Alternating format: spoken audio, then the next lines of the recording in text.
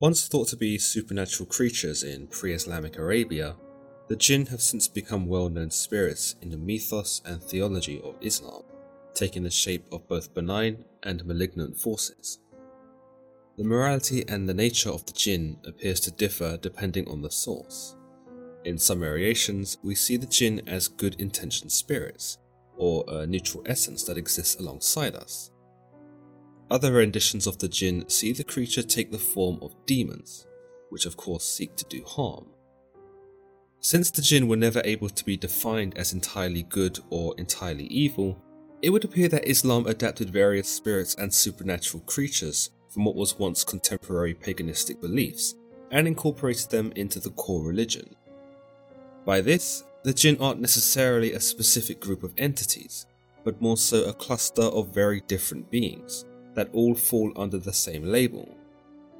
Some see them as a varied mix of angels, demons, shapeless shadows, animals, invisible beings, or the anglicized genies, which appear in many modern books, movies, and TV shows. Many Arabs worshipped the jinn in the pre-Islamic period, but these jinn weren't seen as gods as such, given that they were said to have a lifespan and therefore could not be infinite. Little is known about this type of worship, or how the jinn even came about, but there is some understanding that they originated as evil spirits that once lived in the desert, often taking the form of animals. In some Middle Eastern folklore, the jinn are often depicted as wicked and scary looking creatures, but these renditions are generally considered to be fictional. Interestingly, while the jinn are able to take on many anthropomorphic forms, they are unable to take on the form of a wolf, because the wolf is a natural predator, which is thought to represent noble character. The wolf's form therefore cannot be mimicked by the mischievous jinn, given that they themselves lack such nobility. The term jinn itself is thought to derive from Semitic roots, where it had the primary meaning of hidden or concealed, quite fitting for a creature that many of the Islamic faith believe to be invisible or otherwise unperceivable to the human eye. However, the exact origin of the term still remains unknown. Others point to the Zoroastrian beliefs of the people of Iran as the source of which the term jinn came from, whereby an evil female creature known as the Jaini was believed to exist. It's thought in some beliefs that the jinn may have even been a part of Mesopotamian myth in the form of demons and wind spirits, but while they were never identified as jinn at the time, they were incorporated into Islamic teachings and the Quran. Going by what the Quran tells us, Allah creates the jinn, an act told to us in several surahs of the Holy Book. We are also told in 55:15, and He created the jinn from a smokeless flame of fire. The Prophet Muhammad in a 6th hadith also confirms that the angels were created from light and the jinn from smokeless fire. We understand from the Quran that the purpose of the jinn is to worship Allah, and that in this, they share the same purpose as humans. Allah even says in Surah 51:56, "And I did not create the jinn and mankind except to worship me." It also gives us the idea that the jinn, like humans, maintain free will, and that by this, there may very well be good jinn out there, who do follow the Quran and do recognize Allah as the Lord. An example of this takes place in Surah 72, where we see a group of jinn become Muslims after being compelled by the recitation of the Quran. We are told, "Say, it has been revealed to me that a group of jinn listened and said, 'Indeed, we have heard an amazing Quran. It guides to the right course, and we have believed in it, and we will never associate with our Lord anyone.'" Unfortunately, there doesn't appear to be a clear-cut definition in the Quran as to what the purpose of the jinn is outside of worshipping God. In a way, you might argue that our purpose as humans is equally ambiguous, and that the choices we make and the experiences we have determine the sort of person we will be, one who is good or one who is bad. The jinn appear to live under this same notion, despite some belief that the jinn live in a parallel world to us, one where they are able to live up to 1500 years. Again, we are not able to perceive the jinn, but it is thought that they can perceive us, implying that they are able to traverse interdimensionally or somehow cross over into our world, where the bad ones seek to lead men away from the righteous path. It is believed that jinn, despite being spirits, may possess a similar physiology or biology to us, in that they consume food and water, and that they are able to conceive children. As can be seen in the Quran, they too are subject to Allah's judgment, and will be sent to either heaven or hell, according to the life they have led. The jinn appear to be made up of several different Islamic figures.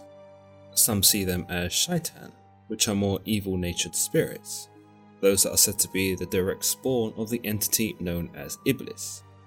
They are often referred to as the evil jinn, or sometimes even fallen angels, those that did not prostrate before Adam and chose to follow their leader Iblis into banishment. Others associate the jinn with the Ifrit, yet another Islamic creature that dwells in the underworld and desolate places, as well as taking the forms of more powerful demons. Other jinn are thought by some believers to be spirits of wind and fire, and that this is the form they take in our world. But others believe that the jinn are that powerful that they are able to take on whatever form they wish. As a form of wind, the jinn are thought to appear in mists or sandstorms, but even then maintain an ambiguous form, like a gas, as opposed to a solid. In some cultures, it is the jinn who cause sandstorms and high-velocity winds. Sandstorms in particular are also thought to be the result of jinn fighting one another, which goes to show how destructive these beings can be and what sort of power they behold. Sometimes it is believed that the jinn may appear as independent shadows that are cast upon surfaces. For the most part though, jinn appear to be abstract forces that tempt Muslims against the way of God and lure them onto a path that shames society. It fits the notion that the jinn are able to manipulate us should they appease to our more carnal desires, but ultimately can be resisted through a strong mind and a strong belief in God. Historically, the jinn were thought to be responsible for fits and seizures, quite similar to how sorcery and witchcraft were blamed for the same emergencies in Salem, Massachusetts in the 17th century. Without the medical and scientific knowledge we have now, many believed, and perhaps still believe today, that such conditions are a result of demonic or jinn possession. Those afflicted with other ailments are also thought to be haunted by a jinn within some communities. While this notion is widely debated within Islamic communities, some believe that the jinn are able to possess humans and cause a complete personality U-turn, goading them into violence and wicked deeds. They are thought to be able to induce seizures upon victims, cause them grievous pain, and even have them speaking in tongues. Much like in Catholic exorcisms, rituals can be performed to banish the jinn, which consist of reciting verses from the Quran. In some beliefs, the jinn are bound to certain areas in our world, particularly the kind of areas that have been abandoned or are desolate. Here they dwell and seek to cause harm and mischief upon those who stumble into their midst. Such areas include abandoned houses, sewers, ruins, garbage dumps, and generally anywhere you would think twice about stepping foot in. Many, however, see the jinn as more like a boogeyman story, something to frighten children with into obeying their parents and to warn them of the perils of straying from Allah. We also see mention of the jinn in the Hadith, where they are furthermore categorized into 3 different groups: those that can fly, those that can take the form of snakes and dogs, and those that are more nomadic and in a human form. Whilst the Prophet Muhammad is thought to have brought the message of Allah to the jinn in Surah 72, where we see some jinn express their desire to walk with Allah, there is another figure in Islam famous for his interaction with the creatures. It is believed that King Solomon was granted a boon from Allah that allowed him to talk to jinn, and granted him the power to rule them for a time. During this time, Solomon had the jinn build his first temple, a story reflected in several other tales including the Testament of Solomon, a pseudepigraphical text associated with the Old Testament.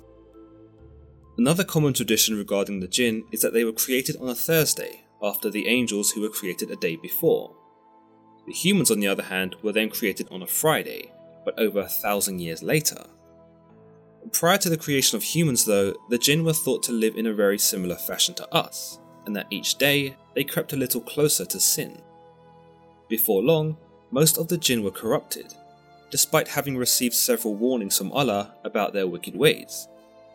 As a result, Allah would send his angels to persecute the jinn. When the Prophet Muhammad acquired the Quran and the jinn overheard the message in which he brought, a few of them were given the chance to redeem their sinful ways. For the most part though, we understand the jinn are prideful creatures, and because humans were created so long after them, they refused to listen to Muhammad's words and saw themselves as above him and every other man. Additionally, they are also thought to be stronger and faster than humans, and quite chillingly, choose to eat bones and rotten flesh. But are the jinn real? Well, many have since debated this very idea, given the lack of any tangible evidence. Many believe that the old quote, "the greatest trick the devil ever pulled was convincing the world he doesn't exist," rings true here, for it allows one to become fully unaware to these dark forces and therefore susceptible to a jinn's manipulation. Alternatively, many believe, as aforementioned, that the jinn are not perceivable to the human senses, and therefore it would be impossible to prove their existence. But it has been argued that the jinn must take some sort of form, whether this be an ethereal form or a solid form. If they are solid, we would be able to touch them, and therefore perceive them through at least one of our senses. And if they were ethereal, then they would not be able to physically manipulate the world in which we live in without defying some laws of physics. A counter-argument is that Allah can create whatever he wants, and if he wants the jinn to defy the laws of physics, then his will shall be done. Critics who subscribe to this idea believe that the jinn, as mentioned in the Quran, are not spirits, but instead unruly and evil men. As the jinn are named in the Quran, some see it as a sin in itself to deny their existence. Another idea that may explain supposed sightings of the jinn could be due to psychological causes. Sleep paralysis also plays a huge factor in potentially being an explanation for some sightings of mysterious creatures, or jinn. Some believers see the effect of sleep paralysis as a jinn attack, and that many Muslims, particularly in the region of Egypt who suffer from sleep paralysis, believe this to be the doing of a jinn. The sufferer might experience an intense fear during these moments of sleep paralysis, and may even proceed to panic and hallucinate, causing them to see what they believe are demons or jinn. The jinn have also thought to have been used in witchcraft, usually pertaining to sorcery in the Middle East. Supposedly, practitioners of the occult are able to summon the jinn and are able to manipulate them in a similar way to King Solomon, where the jinn becomes their servant and instrument for them to do wicked things. A common idea is that the sorcerer will use the jinn to possess their victims. Other ideas suggest that the jinn are used by soothsayers or fortune tellers, and that the jinn travel through time to supply them with the information they seek. Unfortunately, there exists a plethora of ideas and stories regarding the jinn, most of which differ from culture to culture. Where one community may maintain some specific ideas about the jinn, another may disagree entirely. Whilst many Muslims agree that the jinn are present in the Quran and therefore should be regarded as real entities that should be cautioned against, many take the concept with a pinch of salt, and perhaps see the jinn in a more metaphorical sense.